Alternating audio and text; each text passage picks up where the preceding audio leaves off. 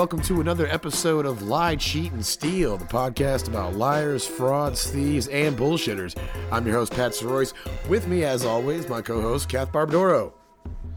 Hi, Pat. Sorry, I was waiting for you to say how you're doing, because sometimes you do, sometimes you don't, and I got nervous. Anyway, hi. Hello, how are you? I do that because there are times where I'll be like, hey, Kath, how you doing? There's times when I say Kath Barbadoro. Look, you like to mix it up. I get it. I know, yeah. I don't want people keep things fresh. I don't want people hearing the same episode every time, you know? Anyway, I am good. The weather was really nice here today, so people actually had a little bit of serotonin in their brains. So yeah, today was all right. How are you? I'm good. The weather was really nice here, which was a welcomed relief from yeah, man. This is so this episode's coming out in March, so this will be a little bit behind us at this point, but Pat just lived through an apocalypse. So it was wild. That was without I lived on the East Coast when fucking Sandy happened. And that didn't really this was nuts, man. This was it's wild that it's the second time I saw that shit in less than a calendar year. And people just although this was way worse than anything I saw during the pandemic. This was just insanity. On top of the fact that it was, winter death outside. Just the massive power loss, but just people being outside, long lines at the HEB. It's really cool that in less than 365 days, I got to saw society unravel twice for two different things. Yeah. You had to stand in bread lines twice. Very cool. Love it. Yeah. I love it, man. No, it was crazy. So it started on Sunday. Or Monday morning, which if Monday morning or Sunday night, that's what I call it.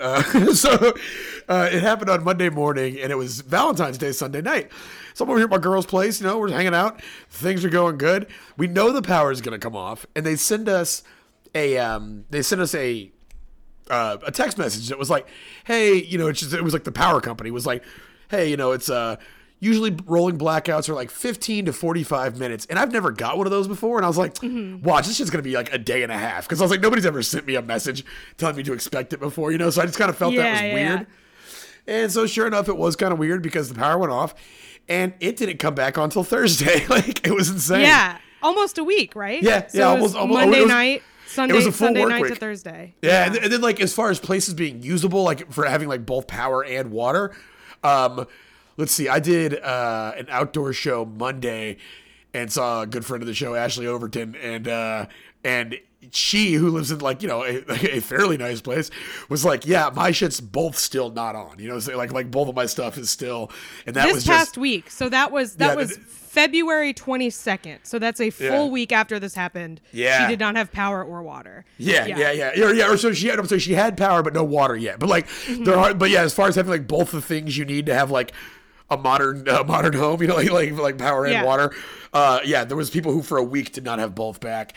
Food was wild. So now that you've gone through it, if you had to pick one, would you rather have power back or water? Water. I don't. Yeah. I don't mind being. That's what I would pick too. I think. Yeah, as long as it's cold. Because it was freezing fucking cold outside, so I wasn't in here sweating, which is tight. Because if that would have happened during summer, no power during summer in Texas would be really, really tough. Yeah. That would be there was death this time around for sure, but that would be catastrophic. That's old people pass away when that shit happens down here. So yeah, I mean that's what I was I was trying to explain to people up here, and the point has been made a lot by people outside of Texas, but it's the houses there are not I've lost power in a snowstorm in New England before, and it's definitely scary. It's definitely not fun and feels a disaster that you need help from, but also the houses are built with the knowledge that it gets cold. So that's there's not the insulation case, there's you can go in a basement, which will lose heat slower. Texas doesn't have basements. There are no there's nobody even has a fireplace or anything. It's a completely different situation. Man.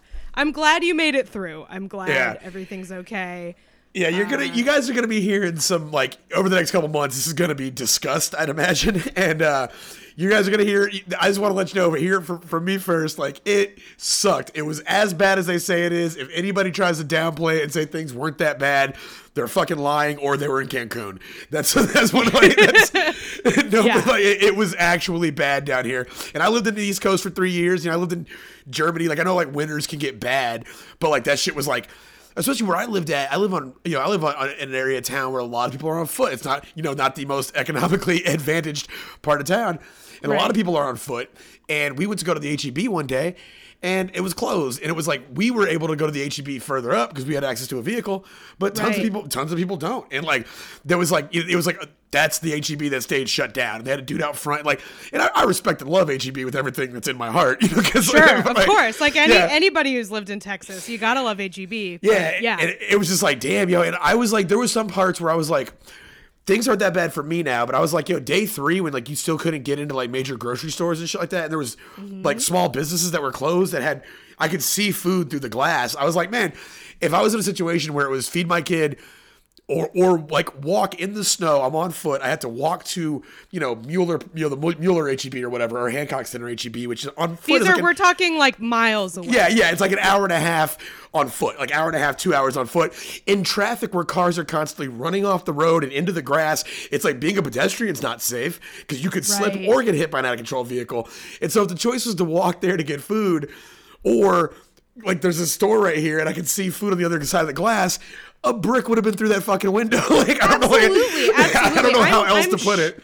I'm shocked that didn't happen because like it is, when you're thinking, and it's like, it's not, like looting in these situations is always portrayed as some like mob that defies all logic, and it's like, no, that is a logical decision to come to loot an HEB that's closed in the middle of a blizzard. Like, that makes sense. Total sense. And it was just it was such a wild little event, and I mean the first day was fun. It was like the first day, like I was like, sure, it's like a snow day. I saw videos of people skiing. Like, it was cute. I had my construction headlamp on, and I just like lit the stove up with the lighter. Like it's a gas stove. Lit it up with the lighter. Had some steaks already defrosted. I was cooking steaks with like in the dark with my headlamp. It was fun. And like it reminded me of a time that me and a friend of mine named Turtle got arrested. And the first night we were all drunk. We were like, oh yeah, whatever, haha, cracking jokes, and then fell asleep, and then woke up. And my friend Turtle put it beautifully. He said, "This shit ain't funny anymore." And so that was what I remembered. So that's what happened, guys. So thanks for a lot of people checked in on me and checked in on the scene, and that was cool. Thank you very much. I appreciate that. We're all glad you made it through. It is like. Obviously our listeners are good people who wouldn't think this way, but like anybody who thinks this situation is unique, like if you live in America, that could be any of us tomorrow. Like that is what happened in Texas is like yes, they're on their own power grid. Like there are reasons that Texas was hard hit, but it's like this whole country is held together by a fucking hope and a prayer and some dental floss and chewing gum. Like we're all fucked if something like this happens. So, y'all got gum? Oh shit, I didn't get it. Damn, must be nice. No. But I'm glad you have power, you have water, I got cord. We're good. Yeah. I'm glad. And I want to talk about another time that that Public Works have just completely failed people in this calendar year. So, which we're not far into. So another feel good episode from the folks here at Line Sheet and Steel. I wanted to talk today about the debacle surrounding the nonprofit, heavy quotes on nonprofit. The alleged nonprofit. The alleged. Actually, well, it's no longer even alleged. We'll get into it. So, basically, I'm talking, of course, about the Tech Bro vaccination startup company known as Philly Fighting COVID. And Philly Fighting COVID. Okay. Philly Fight. I don't know if you've seen that already sounds like something that would sell me a counterfeit N95. Yeah. Like, I already don't trust it. Yeah, Too many words in your name. Sorry. Yeah, and who as their founder, 22-year-old I'm gonna hit you with that one more time. 22-year-old. Yeah. Man, I remember there's a Bible verse. It's 1 Timothy 4:12. Do not let others look down on you because you are young. And when I was a kid and I still was in the church and stuff, I was like, man, that's a really cool Bible verse. And now that I'm older, I'm like, no, fuck that verse. Like it's 20, now you're like, church is dumb and this verse is dumb. 22-year-olds have no business for like literally running the entire vaccine rollout for a major American city. And yeah. I think that's fair. I don't think that's an ageist assertion that maybe there should be some oversight by someone older than 22. I think that's fair. Yeah. And there was, and there may be like in the corporate hierarchy of stuff like this doesn't get reported on. Maybe there were some older folks out there, but I know the startup company itself was ran. We'll just dive right in here. And we'll talk about, again, it's Philly fighting COVID. It's started by 22-year-old Andre Doroshin. Now, Andre Doroshin is currently a grad student in psychology at Drexel University. Shout out Drexel. We did a show, I think a year ago, about that Philadelphia Bonnie and Clyde power scammer couple. Yeah, the lady went to Drexel. Yeah. So shout out. I know Drexel because that's where the megabus drops you off when you take the megabus from New York to Philly. It drops you off at Drexel. So tight. I'm very aware from its like weird, somewhat creepy bus station loading area. Oh, yeah. That's funny. Drexel still has a school bus. No, it's not a school bus. So this group started, it goes back, we're going to go in the way back machine, back to April 17th, 2020, or at least a article from April 17th, 2020, talking about the startup of this group. Basically, a group of friends, headed by Andre Doroshin. They were a group of computer scientists. He himself is a student in psychology, but basically they were skillful with 3D printers, and they wanted to help because at the time, if you remember when the vaccine first hit, huge shortage of like personal protective equipment and PPE. That was short everywhere. At the time, I was working at Pratt, which is an art and design school, and so they have a bunch of 3D printers there, and that was like one of the first things that was happening was they started printing PPE with their 3D printers, like face shields and stuff. So I'm somewhat familiar with this. Yeah. And, I remember reading these stories and stuff. And so founder Andre Doroshin and his friends, they started doing this exact thing. They started cranking these out. They made a group called Philly Fighting COVID. And really, that was their first endeavor was printing of PPE. The founder, Andre Doroshin, kind of the center point of our story today, a Drexel neuroscience graduate student. So this is from an article describing. It says they're also designing new devices. He said, this is fresh off the press, holding up a drawing. We're actually going to be making these, which are mask shield combos. These would help, in theory, with the current N95 mask shortage. Kid sounded motivated. He sounded like he was trying to make a difference. Sure. Doroshin says an open source code to print shields and masks had been posted on the Philly Fighting COVID website. Of course, they were calling on anybody with a 3D printer to download it and start making these masks. And we're going to get into a real big, heavy dose of stay in your lane here. We talk about that on the show a lot. It's stay in your lane.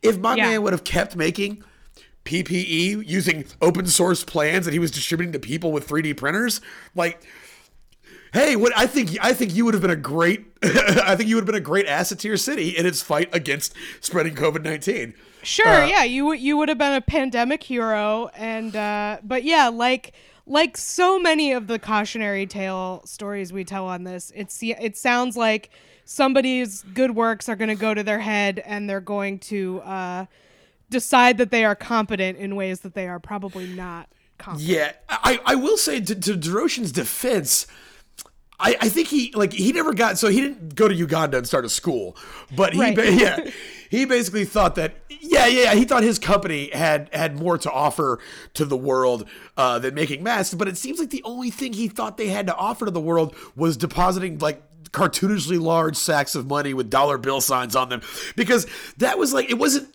like he stepped forward with any kind of white knighted thing where he was like, we're gonna again, as we say a lot of the show, we'll get into it. All right, so the group will also sanitize shields that give them to hospitals right away. They were taking orders all up and down the East Coast. And the next thing that Philly Fighting COVID did that was really what put them on the map with, again, doing good things, was they did open up a testing center in an underserved part of Philadelphia. So they're in there. So they're doing testing. They're making PPE. I mean, at this point, so how is that like? Do you have any info on like how that worked? Because that seems like a weird, like that seems like if your whole thing is printing stuff on 3D printers, you don't necessarily immediately then like testing center does not seem like the most practical move to make. You know, like how did they have access to the kind of stuff you would need to run a testing center? Well, Doroshin's given a few different accounts of that. He did say that he borrowed $250,000 from a family friend. And then using that $250,000, just secured testing sites in the same way that you would start a small business or a nonprofit. He did it through work with like community websites or community planning groups to help get these things out into what was an underserved area. And he did work with health professionals. He worked side by, I don't know about side by side, but he did employ or at least secure the services of health officials, people who had passed outside outside testing to administer these tests. Yeah, it wasn't like a fly-by-night operation. Like he really did get certified, health professionals to administer these tests and stuff like that. That makes sense. However, it is very unsettling to me that all it takes to do this is to just have $250,000 and you can just buy on the open market all of the things you need to run a testing center. That is odd. Like I know where we live and I know that is how healthcare works, but it is very strange to think about. Yeah, it is. It is weird. I saw these little like they put them in little shipping containers. They're all over Austin, where it's like a rapid testing center. Come on in, and and I'm like, okay, I've been lured into a shipping container before, and with much worse turnout. No, I was like, you know what? Second time, shame on you as well. I'm doing it. Let's go. So, no, I saw those, and I had to get a COVID test recently. And I was like, oh, okay, I'll go to this one of these little shells, and it was like, oh, that's $175. I was like, God damn it, no! So I ended up going. What a scam! They were doing free ones at an empty CVS in Round Rock, Texas. Shout out. So, also your boy Big Negative. Anyway, but yeah, so that's what he started, and he did run that clinic with a degree of efficacy and success. Sure, yeah. It was on the up and up. It was giving people accurate results, et cetera, et cetera. Yeah. And he goes on to talk about this in a Health Day article. He mentions how he said, we looked and we couldn't find a viable business plan for vaccinations. He was like, we found one where if we were to do, he said like a very large number of vaccinations, then we could see it become viable. Of course, by viable, I'm pretty sure it means turn a profit. He means profitable, yeah. It means profitable, which... Again, it's so interesting that his idea is like, it's so interesting that no one's thought to make a profit off of this. Yeah. Like, first of all, yes, they have. But second of all, like, they shouldn't. Like, no, okay. Anyway, that's just interesting that he would admit that. It was also kind of funny how he said that, like, I mean, the only way I'm going to turn a profit at doing those vaccinations is if I give out, like, or testing. The only way I'm going to turn a profit testing is if I give out, like, I don't know, like 100,000 tests or something. Wait. You said vaccinations. Is he talking about testing or vaccinations when he's talking about a viable plan for... Oh, okay. So yeah, he was talking in the Health Day thing about making the jump from doing testing to doing vaccinations. Got it. Okay. Yeah. That makes sense. So yeah, so he said, he's like the only way to make this viable was to do, I don't remember the number, but it was a lot of testing, which at the end of the day, like, I think that would also be a good thing, though. Like, I mean, if you get money out of it eventually, that's whatever. But the fact that you're testing a bunch of people, I mean, doesn't have a negative impact, I would imagine. I'm sorry, I'm confused. So he's talking about the viability of vaccinations, and he's saying the only way to make vaccination viable is to do testing? No. The only way to make testing viable, because at this point he was just running a site that he made PPE with 3D printers, and he had a site that was doing testing.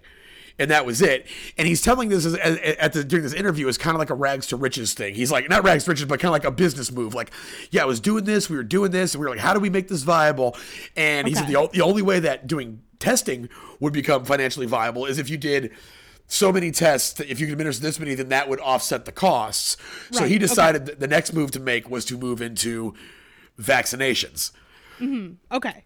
That makes sense. Yeah. So at this point, around that's what he was doing it since April. They made news for the PPE.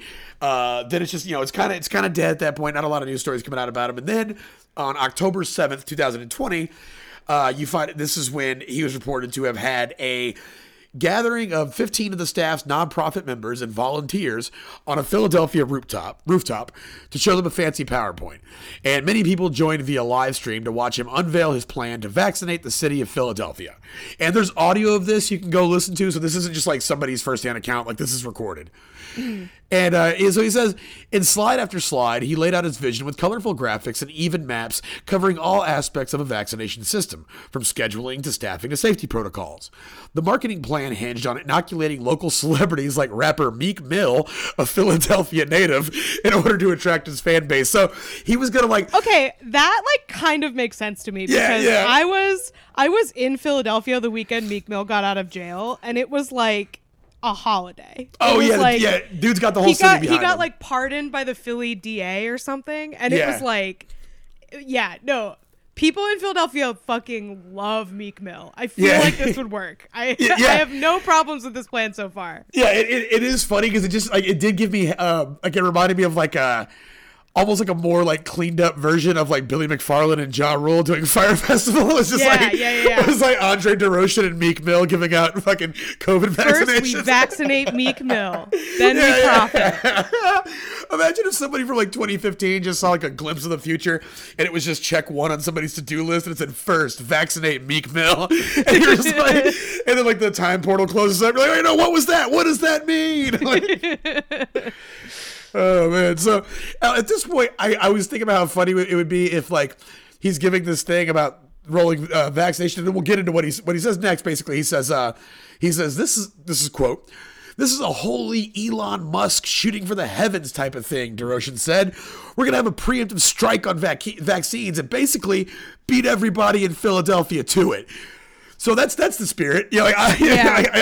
Number of red flags in there, but all right. At least you're enthusiastic, I guess. Yeah, and then DeRoche described scaling up until they were managing 5 mass vaccination sites and 20 smaller sites scattered throughout the city. He claimed they could vaccinate between 500,000 and 1.5 million people, and they would make a lot of money doing it. Because then in this presentation, he says, and again, there's audio on this. This isn't somebody paraphrasing what he said. He said, this now, because he's doing a PowerPoint, right? He goes, now this is the juicy slide, clicking over to the financing plan. And he turns to the crowd, how we gonna get paid? Oh, no. Which I imagine he said like this. Oh, another Philly quote I forgot to leave out. When he started Philly fighting COVID, he said, we're going to fight COVID the way Philly fights, with our hands. That kind of rules. I like that one. I'm not going to lie. I would have... if I was on the Philadelphia Board of Health, maybe I'd be like, okay, all right. I jump up and high five the Sylvester Stallone statue every day. Absolutely. Have you, man, my brother used to live in Philadelphia, and I'll just say every single dog in the city of Philadelphia is named Rocky. All of them. I love that city. If I wasn't doing comedy or whatever, and I just could live wherever, I think I would live there. It's so great. Have you ever been? I have not. I've driven through Philly, but I've never actually, especially haven't gone to comedy there, hung out there. They do fight with their hands. Yeah. Absolutely the vibe of Philadelphia. The whole city smells like piss. It rules. It's so good. I love it there. Yeah, one of a bartender here in town I love very much is from Philadelphia, and she's just the best. And she'd be like, oh, hey, what do you want, a whiskey soda water? I was like, oh, you have such a beautiful face and such a trash accent. I love you so much. It's Philadelphia to me it's like New Orleans, but full of cops and construction workers. But it's it has that sort of party, kind of gross party city vibe, and hyper regional, but then it's also a big sort of industrial it's great. I love it. They did not deserve to have this guy scam them. For sure. Because he said so how are we going to get paid? He explained the vaccine doses were free, provided by the federal government. And God bless the fact that there's a step B after that. Okay, check this out. The vaccine doses are free, right? And that should just be where you stop talking. That shouldn't be where it goes. So he claimed they could vaccinate between 500,000 1.5 million people. So he says, which, by the way, 1.5 million people is about the population of Philly. So he's making a really big claim. Oh, wow. Okay, I didn't even check the Philadelphia. I figured it'd be more than that. I mean, that's just the city itself, like the metro area. Yeah. But yeah, he's saying he can vaccinate at minimum a third of the city. Yeah, it's substantial for sure.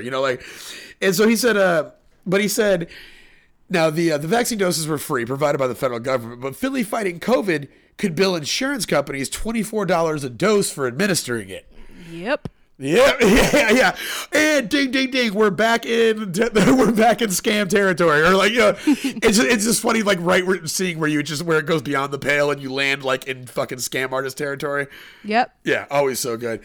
So he said so he says that, and then he goes, and this is a quote, "I just told you how many vaccines we wanted to. Do the math in your head." So he tells that to the crowd. So, I mean, if you look at it just $1 million, that's possibly $24 million. If he's doing, 1.5 million, you're looking at $36 million. It was set up, it was going to be very profitable. Yeah. So he does roughly the same pitch the next month on November 7th, 20 of the year 2020. He made a similar pitch to the Philadelphia City Council. This one had a better presentation, colorful maps, and a proposed $2.7 million budget.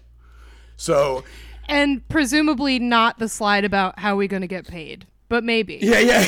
He's just like, how are we going to get paid? Oh, I should have took that out. Hold on. Okay. Please disregard the Photoshop me in the Monopoly hat. So, he definitely really pulled a Lyle Landley on these guys, man. This is has monorail written all over it. I know he's a Drexel University graduate. There's not a lot of information about his early life.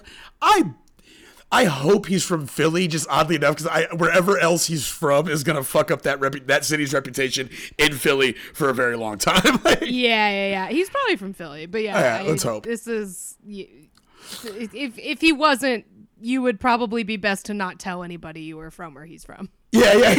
You're like, bro, I've never even heard of Centerville, Ohio. So his. So it does the thing, with a $2.7 million proposed budget, the Philadelphia City Council is who he proposed to. He said his team at Philly Fighting COVID had already begun submitting plans for building out 5 high-capacity sites that could take up to 10,000 patients a day. And Philly Fighting COVID's promise of efficiently vaccinating the population was an alluring one, as city leaders were desperate to pull out of the pandemic. Basically, The COVID was getting hit really heavy. Kind of had a few rollout problems with programs the year before, and again, as the private sector likes to do, they started pinning these problems on bloated government red tape. And I'm not saying that the bureaucracy that runs Philadelphia is perfect, but I'll even go further and say I don't know a damn thing about it. But I will say that DeRochen, he approached it just like a tech bro kind of startup guy would. He said, "Look, we're engineers, we're scientists, computer scientists." So just in case you were thinking we were something different. He goes, "We're scientists, computer scientists, we're cybersecurity nerds. We think a little differently than people in healthcare." Which is that's not good. Yeah, I know what he's trying to say, and he's sort of falling back on the same. It's honestly kind of a similar thing to Elizabeth Holmes, because she was trying to get into healthcare too, and it's this idea of that healthcare is somehow inherently bureaucratic and you need these people to come innovate it. And it's no, the reason it's so complicated is because the more complicated you make it, the more points there are at which to make money off of people. That's why it's complicated. Yeah. It's not you're not innovating a new way. You're just making yourself the middleman. That's all. There's no efficiencies to be found here unless they are somehow going to make people money. That's I don't know. Yeah. But he's doing that thing of like, and it happens in all of these other industries. It happens with Uber. It happened with WeWork. Like this positioning yourself as a tech company when you don't actually do anything related to tech. But it tricks people. It tricks people into thinking that you have some kind of innovation or insight when you present yourself like a tech company. It's like, oh no, we're cybersecurity. We're computer scientists. It's like, well, this is a public health thing. Like, this is the task that is set before us to vaccinate a huge number of the population is the same task that was set before us 75 years ago with polio. Like it's the same thing. It's not, there's nothing new about it. It's just that you need robust public institutions and good public health education and infrastructure to make it work. I'm sorry I'm going on a rant. It's just these people fucking drive me crazy. They're nuts, and it just keeps happening. And like, it's so wild. And we talked about this a lot with like some of the topics we've had lately. But like, I don't know what it is about. That's the one thing people are so quick to like break with experts on is like the human body. And it's like, that's the thing you need the most expertise on. And I don't know what urge that is. Cause it's like, I remember like, okay, when all this stuff was happening, we had some really nice people who let us in our house. And at one point though, I did mention that that the city had announced a boil notice, and like, like two people in the room were like, I don't know, fuck that. I don't know. I don't trust them. And I was like, well, hold on. What does that mean? You don't trust them? Like it'd be one thing if you always boiled your water. Yeah, they were like, but they were saying that earlier. So like, what are they saying that now? And luckily, like within seconds. Do they think there's like secret stuff that'll make you like stronger in the water? Yeah. They're trying to keep you sick, but they just don't want us getting all the vitamins and getting the lasers, you know? Oh, that's so weird. I think what it is though is it feels so personal. It feels like, how could you not know your own body? It's your body. How could anyone know it better than you? And so I think people get very like, they get super touchy about it. And it's like, you literally, like, the fact that it is your body makes it like, there's no objective data for you to have because it's your body. Like, man. It is wild. And that's like the one, that people are just really quick to just like, it's even like the boil notice thing that like the tide turned in just a few moments and like they were like, we'll boil the water. But there was definitely like a little, and I get it. We've been being kind of like bullshitted by the city for the last week, you know, and that's why would you trust a government that let you sit in the dark with no water for a week? Like I get why that undermines people's faith in the system. Yeah. But like what it is with like we've done two wellness guru stories like here recently, and it is really as long as we all know somebody like that. If you tell them doctors hate this thing, they love it. And there's an entire an entire clickbait industry based around that sentence. Yeah. I just want to meet the guy that all people hate. Be like, I'm the Yale graduate who doctors hate. I actually didn't do anything. I just fucked all their wives. Oh, doctors, I keyed their cars. Dentists hate this guy because he shit on their yard. You know, it's just regular things. I think people don't understand like most.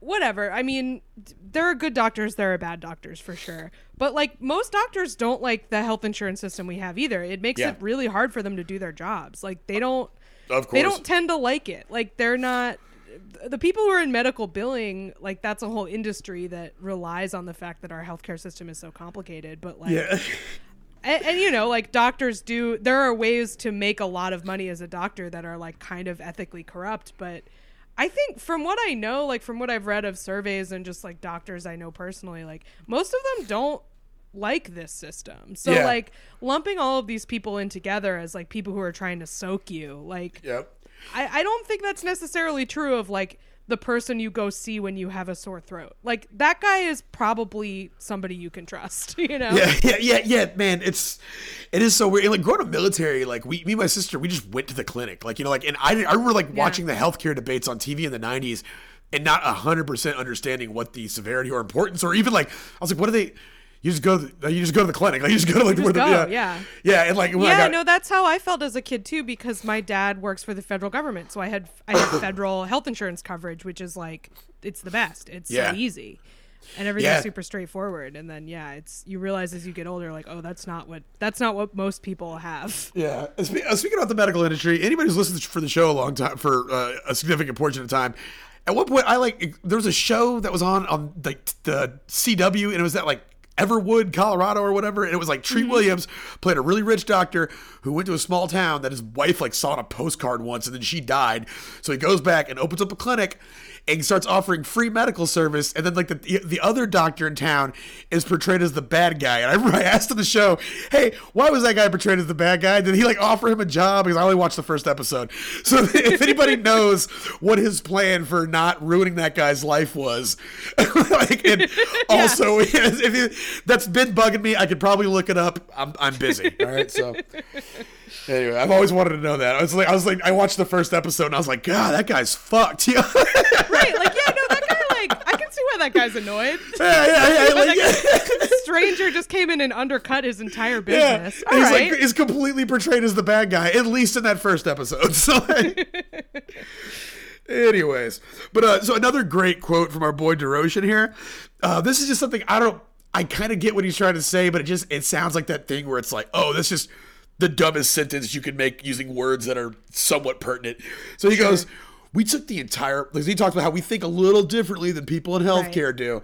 And then he says, we took the entire model and just threw it out the window. We said to hell with all of that. We're going to completely build on a new model that is based on a factory, period, end quote. I have no clue what the fuck that means. Yeah, that's meaningless. I think what we got to do is we have to get like one of these tech dudes to just put into tech language single payer healthcare and present it in this way. And then everybody, all of these idiots will be on board. Like they'll find a way to do it. I think it can be done. Just talk about Elon Musk more like this guy. All right. They would have to like if they could just like sneakily shorten like, I don't know, like the Department of Health into like shorten their name into like a startup sound, and it's like, you know, like like health with no vowels. It's yeah. We hear it Death Help, DETHLP, and it's like just don't, and just like kind of minimize like the little stamp like Treasury Secretary looking thing that it has, like do some minimalization on that. Just give it like 1 star and like a red and blue dash. And then it's just like, yeah, here we hear at Dep Health, and you're like, oh, that sounds tight, and it turns out it's just nationalized health insurance. Like, yeah. We can do it. Yeah. So at this point, so of course, he lands a deal with Philadelphia. That's why we're here. He lands a deal with the public health department and Mayor Jim Kenney's administration. The city never signed a formal contract with Philly fighting COVID or gave the organization any money, but it did provide its unofficial sanction and publicity. Moreover, most importantly, the city turned over part of its vaccine allotment to the group and helped it find recipients by sharing lists of residents who were now newly eligible for the vaccine based on the city's own prioritization scheme.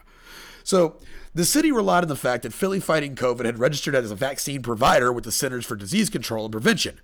On January 8th, DeRochen and Kenney stood side by side at a press conference to kick off the first mass vaccination clinic at the Pennsylvania Convention Center.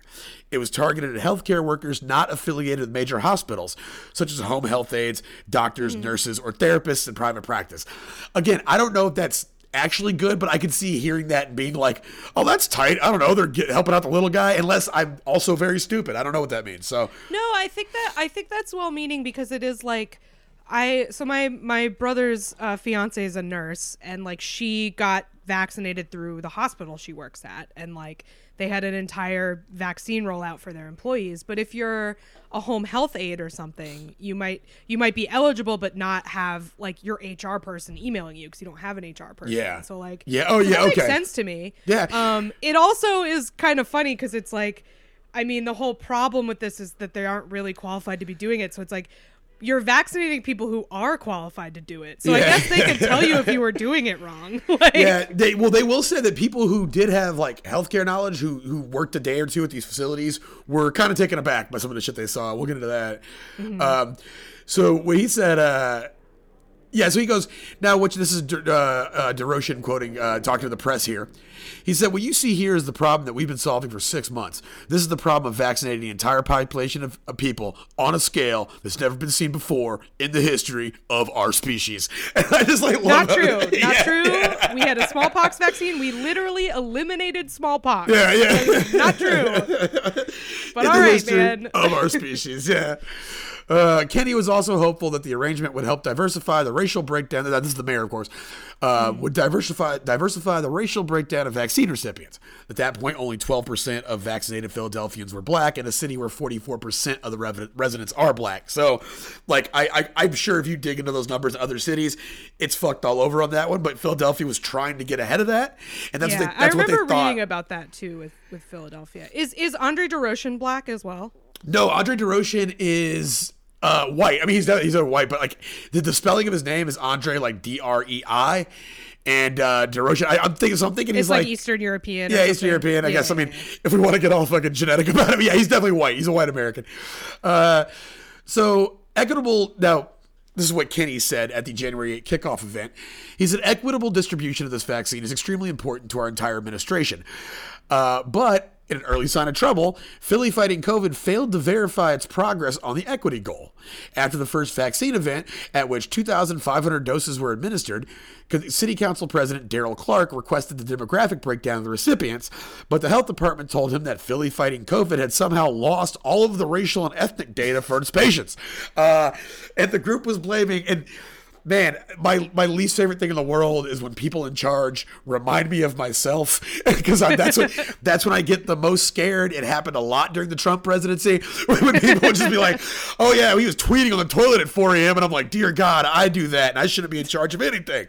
So, in a case of that happening again, the group blamed, quote, a glitch in the Amazon cloud. So, yep, it's all just it got stuck in the cloud. Bro, it's up there in that cloud. Have y'all looked up there lately? Dusty as shit. Man, they really got to clean that cloud out because they got all kinds of stuff in the cloud. All my racial data is probably behind like a stack of nudie mags or something. I don't know what it looks like up there.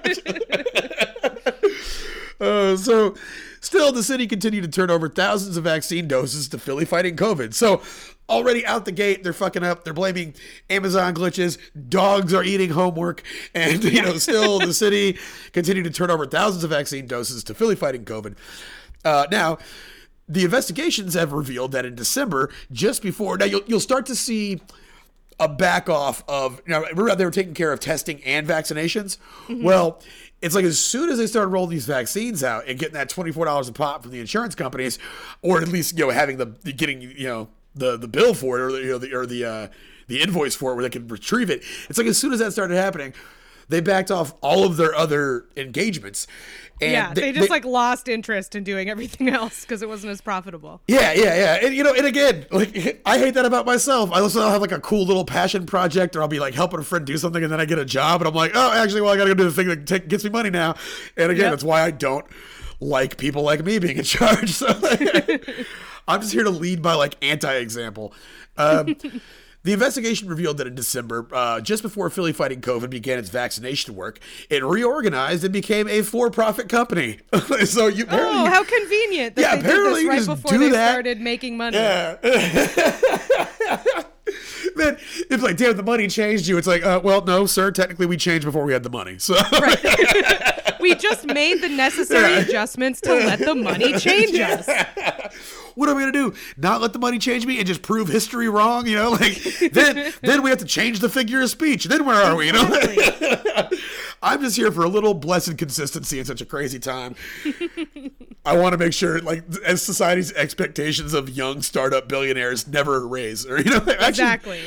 So he changed the company to Vax Populi, which is a play on, and again, this is a Madison Cawthorn callback with his little People's Equity United fucking drywaller buildings, whatever he called his company, where it's like the real estate company, and it was like the people in the Roman Senate. INRI, I think it was. INRI or DPQR. Yeah. It was DPQR. INRI is the what's on the if you get a tattoo of Christ on the cross, that's what. That's INRI. Yeah, that's INRI. Is DPQR was it? So I started a business. It's called Long Live Caesar. We do aluminum siding. Oh man, about 1,000-year Reich pool cleaning business. All right, I'm done. So he called it Vax Populi. It was a play on the Latin phrase Vox Populi, meaning voice of the people, and they had changed it to that. But when they did that, because now they're a for-profit company, they completely bailed on all of the months-long planned events they'd been doing that were city-funded events, by the way, for ramping up testing in underserved neighborhoods. But in January, it shuttered those operations, leaving its partner organizations in the lurch, which are all community outreach, community planning, grassroots organizations that were working with them to get them like the access and like the credibility in these neighborhoods they supposedly wanted to help. Right. And the group posted this decision on social media just a few days later after the convention center kickoff, which is their mass vaccination center. Several groups that had been partnering with Philly Fighting COVID on testing events claimed they received little to no notice, jeopardizing plans for testing in communities of color. According to the pastor of Salt and Light Church in Southwest Philly, a guy named Sean James, he said they completely ghosted us. They had been planning a series of pop-up testing events with Philly Fighting COVID.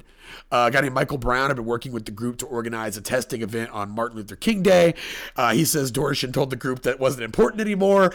Just all days are bad to bail on, bro. But come on, like that's just, right. Yeah, you got to at least think about the optics of that one, even if you're trying to make money. Like, good grief.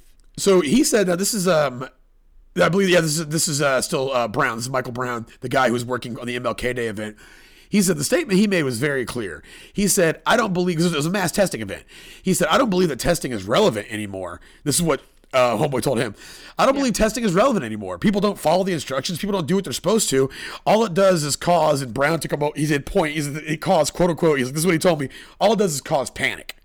So like, basically you're looking at and then Brown goes on to talk about the problems with rolling out a mass vaccination in like heavily black and brown communities, and the fact that like they've had that happen before and it wasn't always the truth. It wasn't, like there's a long storied history of the government being like, oh hey, here's a public health initiative we're doing in your neighborhood, and it having the most nefarious actual motivations and goals. Now there's not just one incident. There's dozens. You can look them up. It's not a uncommon I want thing. to recommend if anybody's interested in that kind of stuff.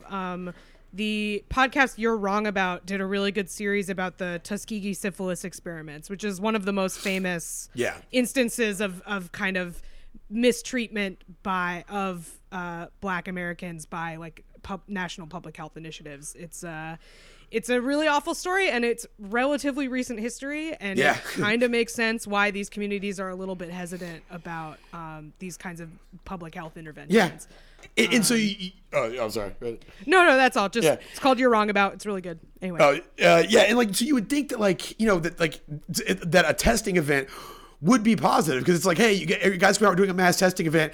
Hey, my man, I want to tell you, you have tested positive for COVID. Saying it starts the conversation. It starts the, it gets the thing started. And if the companies, right, it's not just a shot in your arm and walk away. It's information. Yeah, it's information about whether you have COVID or not. Yeah, and then like here, when you go to get screened to get tested, they ask you about your symptoms. Thus you learn about the symptoms of COVID. Like all of these kind of basic public health education things happen. And then you would assume that after going through the testing process and having that go smoothly and have people there treat you decently, you would probably be more likely to get the vaccine. Yep. Yeah, exactly. It's just a simple matter of just like acting as the stepping stone, acting as the the door, the portal to get people to this information. And as soon as he had the city's cooperation and like just the ability to make money, it was gone on that. That wasn't important anymore. And it wasn't important because of his weird half made up fucking opinion on what testing does, not because of like it wasn't just, it was, oh no that doesn't help anymore, it just causes and also panic. Like if you want to undermine people's faith in your system and how much, whether you're looking out for their community, abruptly canceling an event for them with no explanation is not the way to do that. 100%. And so like these are things also, like I'm not gonna say that this is something that a shitty, fully grown 35, 40-year-old person would do. But like, even if you want to give this person the benefit of the doubt and say that he wanted to help, these are, again, things that like, again, understanding optics and understanding how him not, like things like that. He's like, dude, you're 22 years old.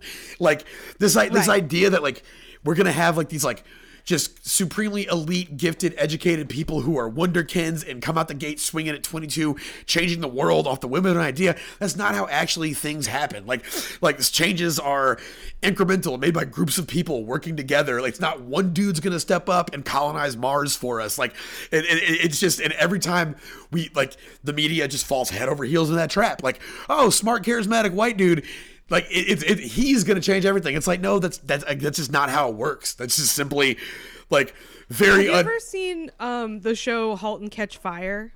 No.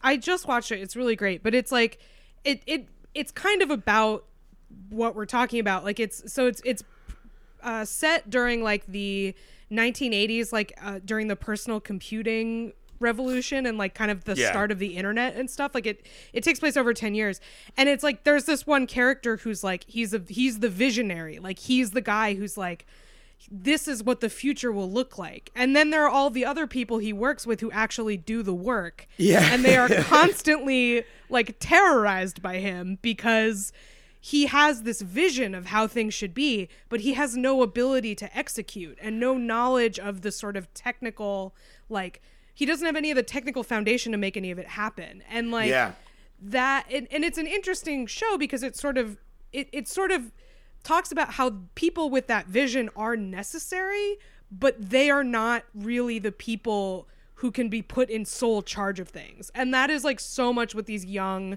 sort of tech upstart, like these college dropout Elizabeth Holmes type people are, is they're people with vision and no foundation. Yeah. And like, yeah, it's good to listen to young people with new perspectives. Sometimes a fresh pair of eyes on something where people aren't trained in sort of the traditional ways of doing things is really helpful, but they need to be backed with like institutional knowledge, or you just get psychos. You get sociopaths who just see a profit to be made and have no ability to execute anything.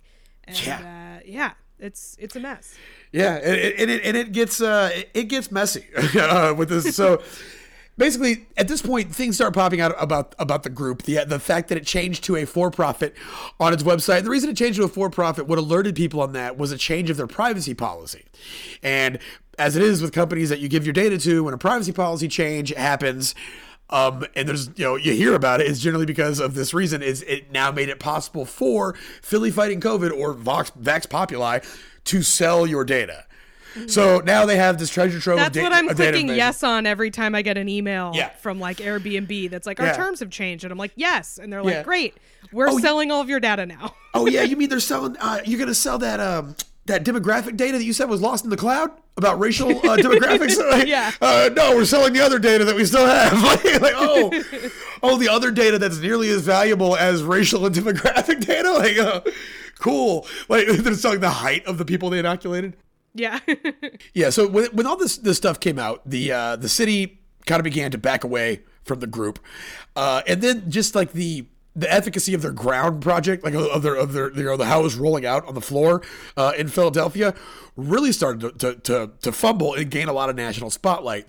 At one point, they talked about a mass vaccination event on January 23rd, where there was literally 60,000 people who had signed up thinking it was like, still an official city site. They all got erroneously sent a link to schedule an appointment to get vaccinated. So all these people are showing up thinking that they have printed out receipts in their hands for signing up for vaccination appointments, and they're getting turned away at the door.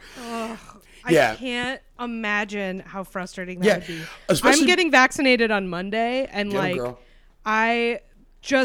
the amount of relief I felt scheduling it, and how many times I have like quadruple checked all of the paperwork I need to bring, and like I'm borrowing my friend's car. Like I had to like set this whole plan in place. Yeah. If I got there and they were like, "Oops," I would be beside myself. Yeah. And that happened to 60,000 people. Yeah.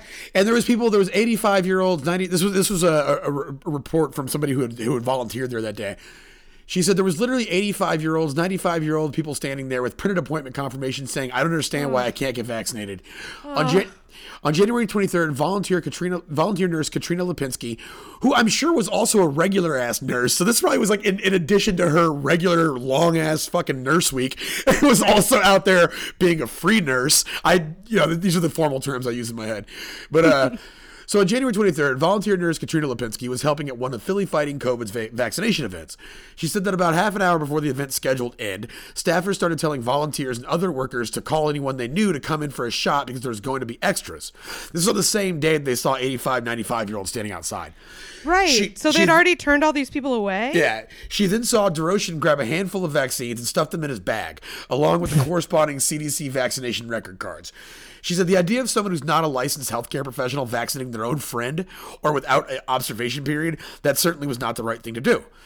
Yeah, that's a full-on crime. Yeah. That's a crime. Doroshin initially denied Lipinski's account, but eventually admitted that he took some doses home during a January 28th interview on NBC's Today Show.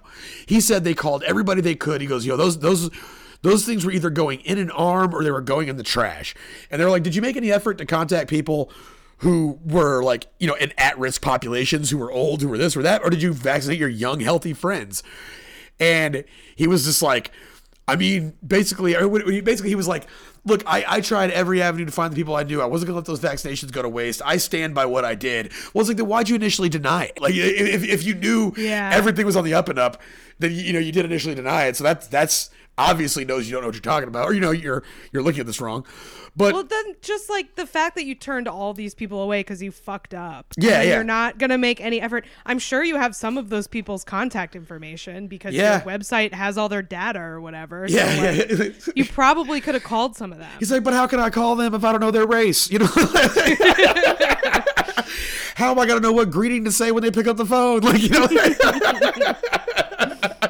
I'm telling you, all the racial data's in the cloud. Oh, this poor guy, man. So the city, basically, the Farley, the chief of like the health department in Philadelphia, I almost kind of feel for the guy because I don't know, like people are conditioned to think that like the private sector can step in and just save the world. And I'm saying obviously it's his decision to realize that it's his job to realize that's fucking dumb, but. Right. He said, I hope people can understand why on the surface this looked like a good thing. He was like, they had nailed their vaccinations or their testing center, and they had nailed the PPE rollout. He's like, in retrospect, we should have been more careful with this organization, which, you should have. Now, the city, now he has very recently, our man Doroshin, he has recently come out with a statement because they are calling for an investigation into him. So this is still very recent. This is all unfolding. This was still unfolding in February, but now very recently he came out with a statement to the donors. It was not kind of he says this is an apology. Never says sorry. He goes, "Dear donor, I'm reaching out to you because you believed in us." Dear donor, not like this is who he's apologizing to. The apology is not to the people of Philadelphia. It's dear donor. Right. I'm reaching out because you believed in us. You believed us. We were out there trying to help Philadelphians through this pandemic. But first, there is an apology. There were some minor administrative decisions that were the fodder that was needed for competitors and other groups that did not share our interests to shut us down and personally discredit me and my team. Philadelphians are the that's one. not an apology. That is incredibly different. That is, so we made some mistakes and you're perfect? That's what that is. Huh? Your son, he got a DUI, didn't he? Just kidding on just personal shit. So Philadelphians were the one most hurt in this. We are devastated about it. But I will get back to you, but for the time being, I will be focusing my attention on money owed and recovering the good of our names. Thank you for your concern and your support, Andre. Now, they talked to a guy who worked closely in the rollout, who worked closely as like a liaison with him in the city. And he said he's fairly certain that when he says we're going to try to recover money owed, he's like, he almost certainly means to the organization and the donor. Like, not to the city, not to any of that. He's like, I'm almost 1,000% sure that's what he's saying, which it does sound like that. He's not saying we're going to pay you back. He's saying like we're going to bill all those insurance companies and get that money. Yeah, exactly. I'm not going to help you out, the city. So basically, what this goes into is it touches on just the condition of American healthcare as it is, but City Council member, Philadelphia City Council member Helen Geim. It's like the Homer Jim Geim thing. I don't know. But so she said a quote, which I just think kind of sums all this up. She said, "It certainly shows why we need a real public healthcare system." That's the end of the quote. That sums Like, it up. That sums it up. That about sums it up. This should not be a place where people are identifying potential profits in the supply chain. That's the problem. Shouldn't be. I was reading some of the online discourse about this, and there's always going to get those like private sector defenders. And I saw that, like, I didn't have to look very far. Like 2 or 3 comments under somebody was like, the guy was like, "Well, that's why the private sector just runs better." He goes, "What did he say?" He said the same thing. The U.S. Post Office hasn't had a return, seen a profitable return in years. And it's like, yeah, but we all got our mail, though. We all got our mail, right. And all the employees got paid. I don't see what the fuck else does it need? Who is making a profit? Like, why do we need somebody to be making a profit off of that? Yeah. It's things. There are reasons to invest in things that are not just to get more money out of them. Like. Yeah. If you think about, I think about this a lot with the New York City subway system, right? Is like, it maybe isn't profitable, but it gets people to their jobs where they make a profit. Yeah, where they create the profit. When the trains don't work and everybody in the entire city is 20 minutes late for work, you lose several million man hours of work, and therefore you lose money. Like the economy gets smaller, and the economy gets a lot smaller when 500,000 people are dead. Like there are reasons why we need to figure even the most cold-hearted capitalist reasons, which like obviously I think 500,000 people shouldn't be dead anyway, but even if you're looking at it from a profit standpoint, it's like there are some things that need to function at a loss in order to keep everything else going. Yeah, that's just like business management 101. Like it is so funny. It's like again, I always try to like leverage the what I see it to be as benefits. So like friends of mine who have differing political viewpoints to me, I try to leverage it in the most capitalist way possible. I'm like, we're getting taken for a ride. Like we just gave them all this fucking money, and like we have to give them the money. Like there's 2 things that are certain in this world, and one of them is that we have to give them the money. That's like for ages that's been a saying, and we have to give them the money. We might as well fucking get something for it. Like what are we getting out? I don't know, man. Doesn't make any sense to me. But yeah, worth it? No, not worth it. This looks like this guy's going to be in a lot of trouble, I hope. Hopefully. Yeah, do we know anything? Is he going to be charged with anything, or is he just having his contracts taken away? They are looking into basically the handling of the vaccines, like the way he handled that can be a crime. The changing of the data policy after people have already signed up can kind of like there could probably be some legal issues there. A big thing is the taking of the vaccinations from the vaccination site and then admitting that he administered them on his friends. But apparently it's all fair in love and war if you just approach the city with a tech startup to deliver vaccines and you're really bad at it.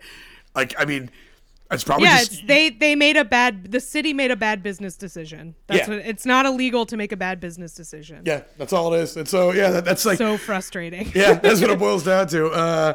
This guy, I get big Martin Shkreli vibes off of him, so I don't think it's uncommon to think that he's going to be in and out of our lives.